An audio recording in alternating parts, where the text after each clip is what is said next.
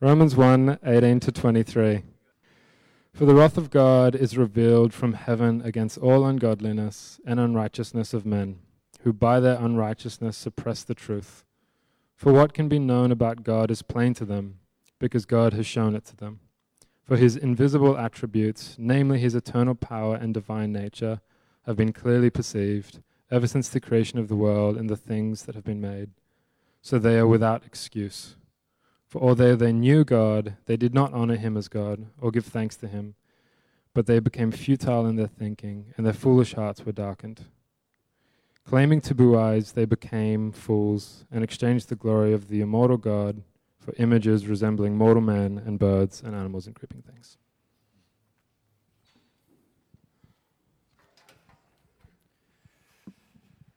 All right, well, good morning, good afternoon, actually, it is. Good afternoon and welcome. I'm Jeremy, I'm one of the leaders here. Thanks for joining us. If you're tuning in online, if you didn't realize what you were watching, you just dipped in as it fell down your news feed, thank you for being here with us. And for everyone who's here and in masks and a part of our gathering, thanks for taking the effort to be a part of our Sunday gathering. We are in, I think it's week 22 of Weird Church, but if it's your first time visiting church, it might be weird anyway, so it's just all in the mix, so that's great. But it's great to still be able to continue to encourage one another, to meet face to face, and to be able to dig into God's Word and see what He really has to say to us. As I mentioned last week, we need to know the gospel. If you're here and a follower of Jesus, you are charged to pass this message on to the next generation. And part of that, as I mentioned last week, is we're redoing kids ministry at the moment at our 11 a.m. service. And so if you would love to help out in doing the most important task that you could be a part of, which is passing on the gospel to the next generation, we would love a few extra volunteers to help out, particularly with our lower infants groups. And so if you could do that, you can speak to Anne, who's in the green. Do you want to give everyone a wave, Anne? Sorry for everyone tuning in online. You cannot just imagine Anne there. But if you could speak to her about that, she'd love to hear from you if you reckon you could help out. But as Tom mentioned, we're in a series called Deep, and we're now 3 weeks into it. And the first 2 weeks have been great, digging into what is at the very heart of God. The first week we saw that God has a passion for His own glory. And then we saw last week that this isn't just a narcissistic, self-centered God, that actually God is beyond our understanding. He is both three in one, Father, Spirit, and Son. And I don't know if you've noticed, but over the weeks, even though we called this series Deep, we've really only been able to skim off these incredibly deep topics. We didn't want to call it just skimming the surface because it's not as catchy a title, I guess, for a series. It's not quite as compelling. But really, we've been just skimming into it. We really didn't even last week have a chance to dive into the individual personhood of the Father and the Spirit and the Son. We didn't get to dive into the fact that the Father, if you look through the Gospels, just delights in His Son. That God is this family of love who's existed throughout all eternity. Where a family where like each is about the other family member, like the perfect family. Where the Father is just like, look at my Son, look at Jesus, how pleased I am with Him, check Him out. And while He walked on earth, Jesus was like, I give all glory to my Father. And then He says to His disciples the night before He's going to die, look, I know you want me to stick around for a long time, but it's better that I go. When the Holy Spirit comes, my gosh, He's going to show you some things. And the Holy Spirit shows up and shows them what it's like to live with God as your Father. And then He shows them Jesus and how much Jesus loves us in dying on the cross for us. And so all of this to say is that really, as we get through the Sundays, and even if you're a part of a small group here, we're really only skimming the surface. Our hope is that you will dive deeper into your own faith if you are a follower of Jesus and do your own heavy lifting to get into it. Each week we put the studies online so that you can follow things up. If you've got deeper questions or things you want to press into, our hope is that you'll walk out your own faith. Because if ISO taught us anything, it's that we need to walk out our own faith with God. And if you're here and you're someone or you're tuning in online and you wouldn't call yourself particularly spiritual or religious, my hope is that you will ask the deep questions that need to be asked about your worldview. That you drill it right down to the foundations and the pillars to work out what it is that you believe and why. Because we need to know what we believe and know it deeply. And the doctrine that we're coming to this week, as Tom mentioned, is probably the one that's most uncomfortable. I think I said at the beginning of the series that if the gospel is true, it will in many ways affirm and offend every culture around the world. Christianity is the only of the major world religions that has been able to move on from its original center, and it's moved on to different cultures. And as I said in the first week, the gospel touches on different pressure points in each culture. I was talking to a family who are in our group who did a lot of work overseas in Southeast Asia. For them, in sharing the gospel in that particular cultural context, the issues of sin and hell were not particularly difficult. In fact, that was kind of par for the course. The doctrine that was most difficult in their context was the idea of forgiveness. The idea that you could do wrong and God would just let it go somehow seemed unfathomable. And so the question is, well, why is the doctrine of sin and hell particularly difficult for a Western culture? I want to give you 3 reasons as we dig into Romans 1 as to why it is that this one seems to wrong foot us in a Western culture particularly. Every culture has a view about why the world is bad. No one is so naive to not think it needs explaining as to why it is that the world is in the state that it's in. But every culture has a different approach to it. And for us, there are a few features that have come through. We're a scientific culture. And so one of the first ways of viewing what's wrong with the world is to say, it's probably what you'd call the bad hardware theory. The idea that it's our nature, our biology. That's what makes us do bad things. Ultimately, we're just a bunch of atoms and molecules. And in the end, what we do is mostly because of the way that we're made up biologically. So for example, Richard Dawkins' The Selfish Gene is kind of a naturalist look at why it is that we do wrong things. We're built that way. It's our hardware. That's one explanation, and there's some rightness to that. Our biology does affect us and our behavior. The second one would be probably from the social sciences more so, saying, well, it's not so much bad hardware as bad software.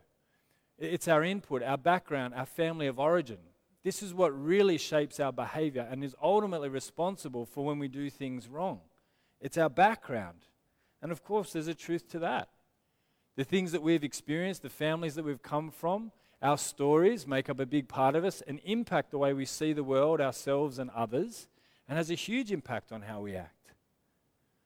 The third one then is probably what we'd call maybe political science, and it's the idea that what's wrong with the world is not so much bad hardware or even necessarily bad software, but bad power, and bad power structures in particular. The thing that's wrong with the world are corrupt political systems. And you don't need to put in much work to see how much of an impact a bad political system can have. It's horrendous. And so all of these views tend to build up why it is that we think the world is not the way it should be. And all of these are fair points. And in fact, you'll find evidence for all of these in the scriptures. But I also think that none of them on their own, or even together, quite go far enough to answer the problem of what's wrong with the world. When it comes to bad hardware, it is the case that we don't accept the excuse that someone can do something wrong and just say, well, it's just the way I am. We have systems of justice and courts of law that will not accept that as special pleading for having done something wrong. Not only that, but similarly with bad software, the idea that just my environment is why I act the way I do is also quite disempowering. To think that I can't change, I'm just the sum total of the things that have happened to me is in a sense disempowering, but it's also, we realize, not a valid excuse sometimes for the things that we do wrong. We are responsible. We are moral agents. And lastly, the idea of bad power, it is right to want to overthrow unjust systems. But the problem is that systems aren't made up of just bad people out there, that all of us seem to have an issue. And when one system gets overthrown, it tends to be replaced with one that's just as bad, if not worse. And if our personal well-being is dependent on finally being under a perfectly just system, we're going to be waiting for a long and anxious time. The truth is, bad people aren't just out there. Now, I think the Bible's description that the main issue that the world has is sin is one that is comprehensive enough. I think it explains what we see in the world, and even if we're willing to admit it, what we see in ourselves. It's a deep and comprehensive view of the world and what's wrong with it. But more than that, in the Bible, we have a deep and comprehensive answer about what God is going to do about it. And so I'm going to pray that as we dig into this, that God would open our eyes and hearts to see what He really has to say on this matter. Let's pray. Father, we pray that we would hear your word and see what you have to say to us. And Father, we pray that we would do it for the sake of your holy name. We pray that we would see your word and your truth. We would understand who we are, and most of all, who you are. That you are a God who speaks into this world, into the evil and wickedness that is in this world, and is not an idle God who will do nothing about it, but you will act. And Father, we pray that through this time as we open your word, you would deepen our trust in you and our love for you, and all this for the glory of your name. Amen. Well, the first thing we're looking at really from the passage that Tom opened up for us before is what it is that the Bible is talking about when it's talking about sin. When we hear that word, there might be many images or ideas that come to mind, but the question is, what does the Bible itself think it's talking about when it comes to sin? And so we start with Romans 1:18, and I'll read through to 23. It says, "For the wrath of God is revealed from heaven against all ungodliness and unrighteousness of men, who by their unrighteousness suppress the truth. For what can be known about God is plain to them, because God has shown it to them. For his invisible attributes, namely his eternal power and divine nature, have been clearly perceived ever since the creation of the world in the things that have been made. So they are without excuse. For although they knew God, they did not honor him as God, nor give thanks, but they became futile in their thinking, and their foolish hearts were darkened. Claiming to be wise, they became fools, and exchanged the glory of the immortal God for images resembling mortal man and birds and animals and creeping things." At the heart of the Bible's definition of sin is the issue of worship. And it's a failure to worship the true and living God, and instead to worship something less than God as though it were God. All humans were made to love something. And love works very simply like this. Whatever you enjoy, you love. The more you enjoy something, the more you love it. Love is a desire for something or someone, and you want to be with that thing or person because it brings you joy. And you can say without contradiction that I love chocolate, or I love going for a run, or I love a good meal, and those are all kind of lowercase l loves. But it is the case that every human being, capital L, loves something. There is one thing that we enjoy the most, the thing that we cannot live without, the thing that if we have, life is together, and if we don't have it, life is not worth living. Everyone has one thing that they, capital L, love. And what we saw from the previous 2 weeks is that we were made by a loving God to love God, to worship the thing that is most glorious, most brilliant in the universe, to love God, Father, Son, and Spirit. That God is a being of perfect love, and he made us to love him and to be in relationship with him.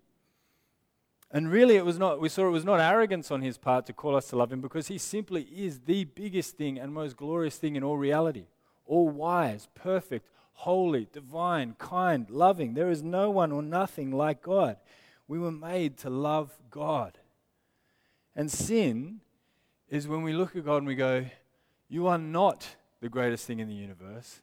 Something that you made is what I'm going to live for. And so in Romans 1, we get this definition. It says, we exchanged the glory of the immortal God for living things, for the stuff he's made. In short, we worshipped the created rather than the creator.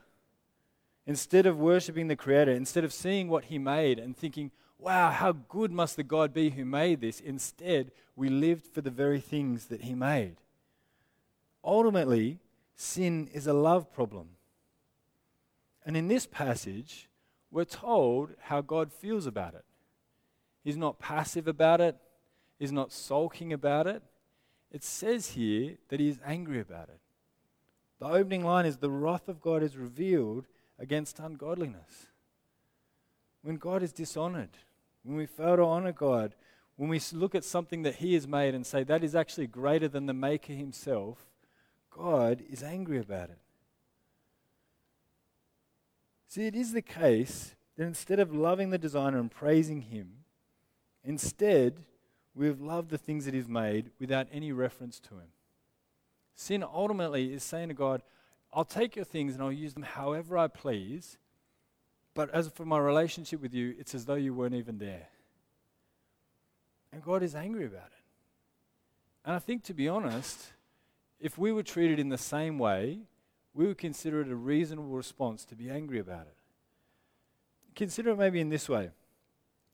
Imagine a husband bought his wife a ring to celebrate an anniversary, and she took the ring and sold it to buy a night in a hotel with her lover.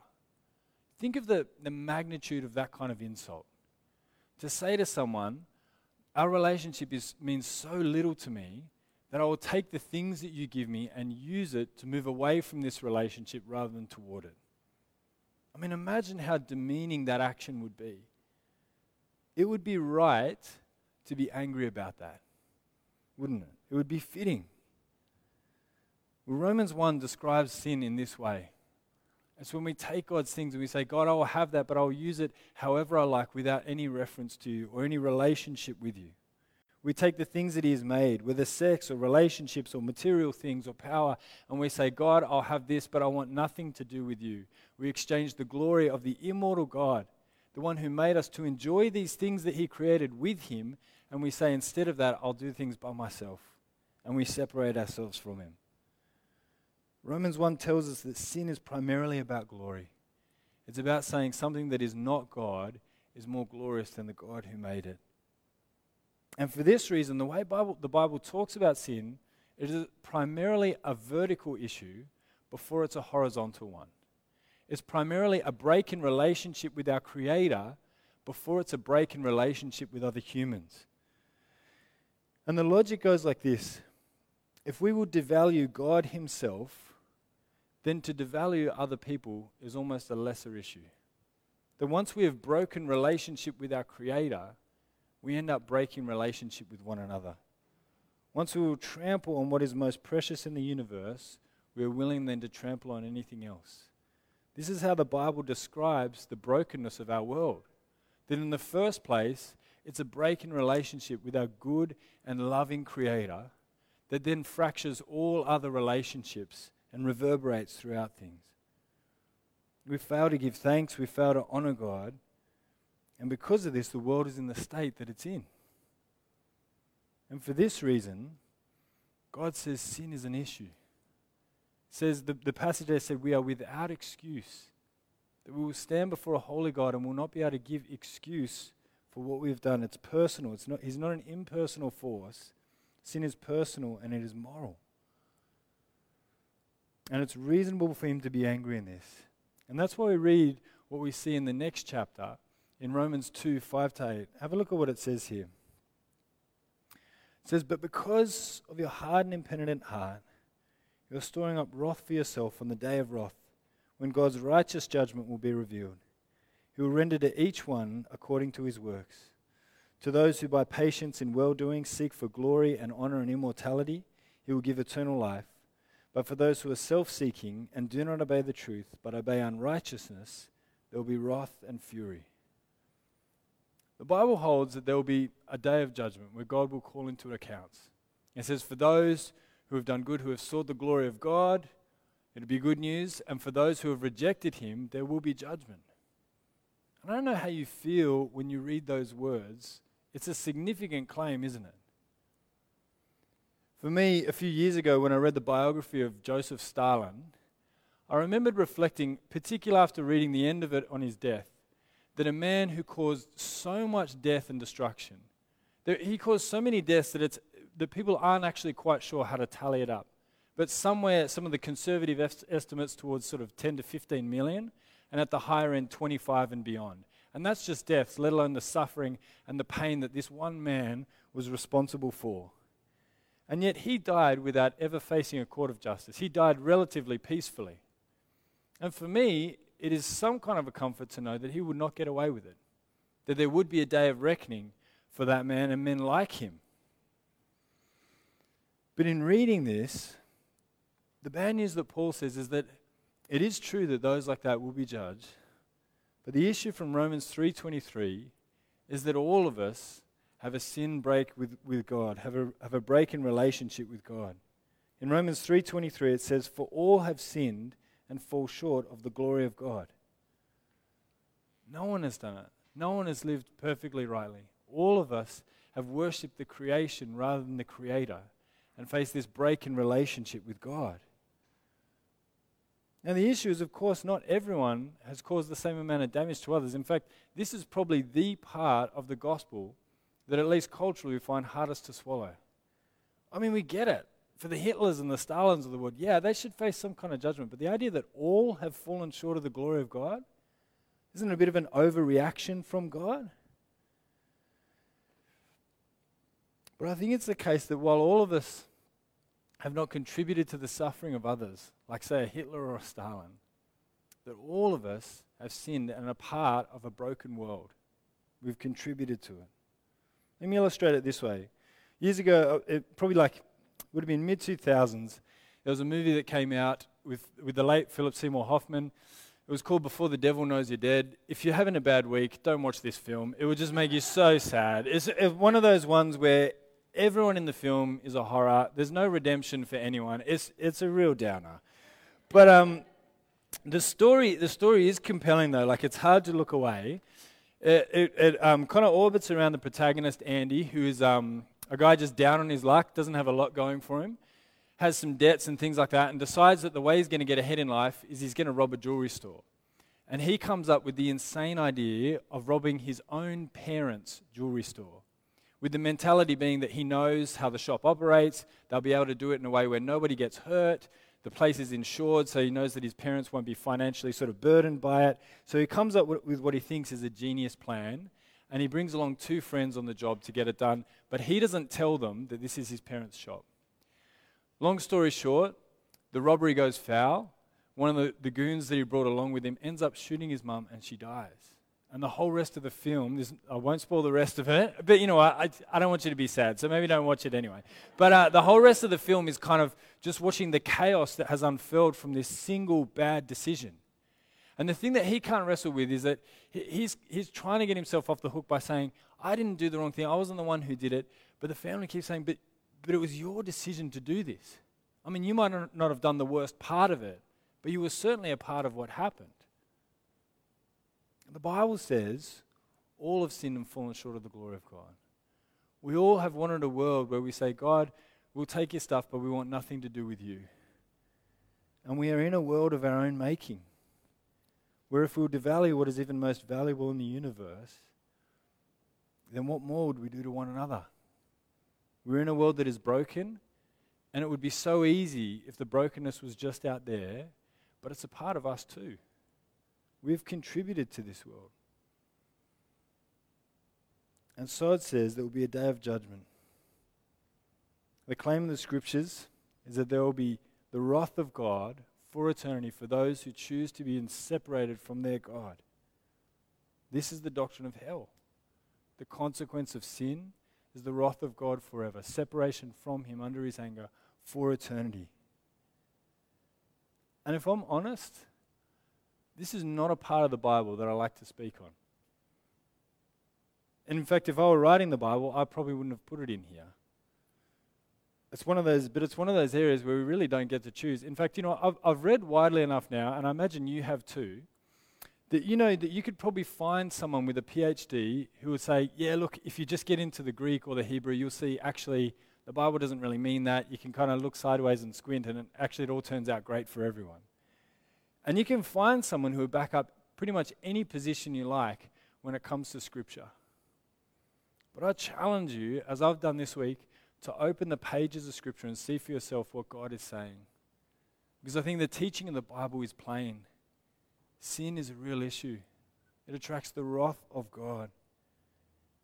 And there will be a judgment day. And we need to sit with that, as uncomfortable as that truth is, and to wrestle with it. But one thing that has helped me in looking over this week is that we don't wrestle with this in abstract from the person of Jesus Himself. Just consider this. When you open the Gospels, you will see the most loving person who has ever lived. That Jesus Himself was one who was more loving than anyone else. He didn't discriminate according to social class or status or money. He hung out with tax collectors and prostitutes and showed grace and kindness to the people who were most outcast in that society. He spoke truth to power, and He did it fearlessly. He showed no prejudice. He called us to love our enemies, and He didn't just call people to do it, He lived it out perfectly. Instead of bringing strife and tension, he brought peace where he went. And yet, Jesus is the one who speaks about hell more than anyone else in the Bible. The most loving person who has ever lived was warning people not to go there. And was saying that he was the way to find the way out, to find real relationship back with God, to have that relationship mended. And next week, as we look at the cross, we're going to see exactly how it is that Jesus does that and brings us back in a relationship with our Creator and solves the issue of sin and hell. But he warned on it. And not only that, but his life demonstrated just how bad sin can be. Before Jesus would have come along, we could say, God is so whatever about sin and stuff. It's not that, it's not that bad a thing. It's not like we'd kill God. And yet when God came to earth and spoke peace and mercy and love, he was murdered for it. Jesus was the most loving and merciful person that has ever lived. The one who, even while he was being murdered, cried out, "Father, forgive them," to the people he was dying for. And he is the one ultimately who will carry out the final judgment. Is there anyone who could be more fair or more equipped to judge than Jesus himself?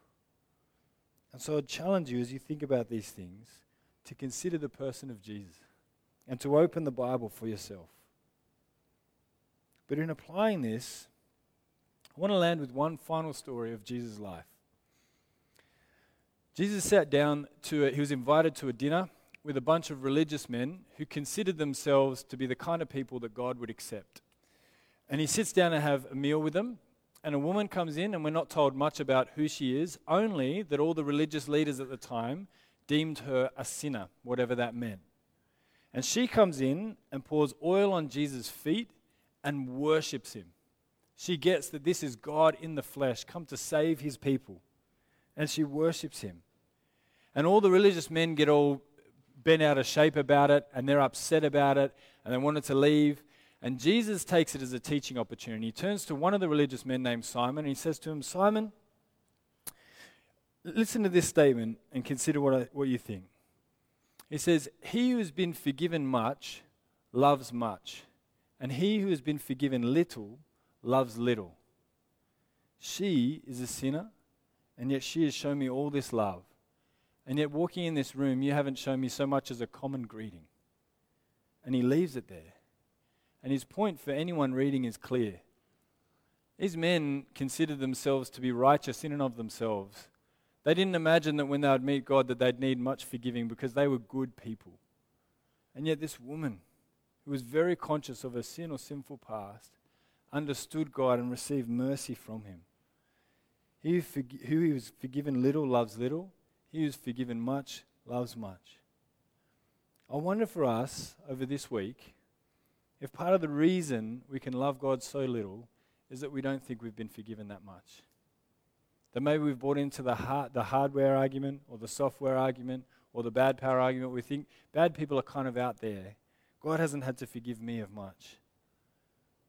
But I'd challenge you to reflect on the scriptures and see how deep God had to go to save you and to love you. It is the case that he who's been forgiven much will love much. And so the challenge, as we've been doing one each week, is this for this week.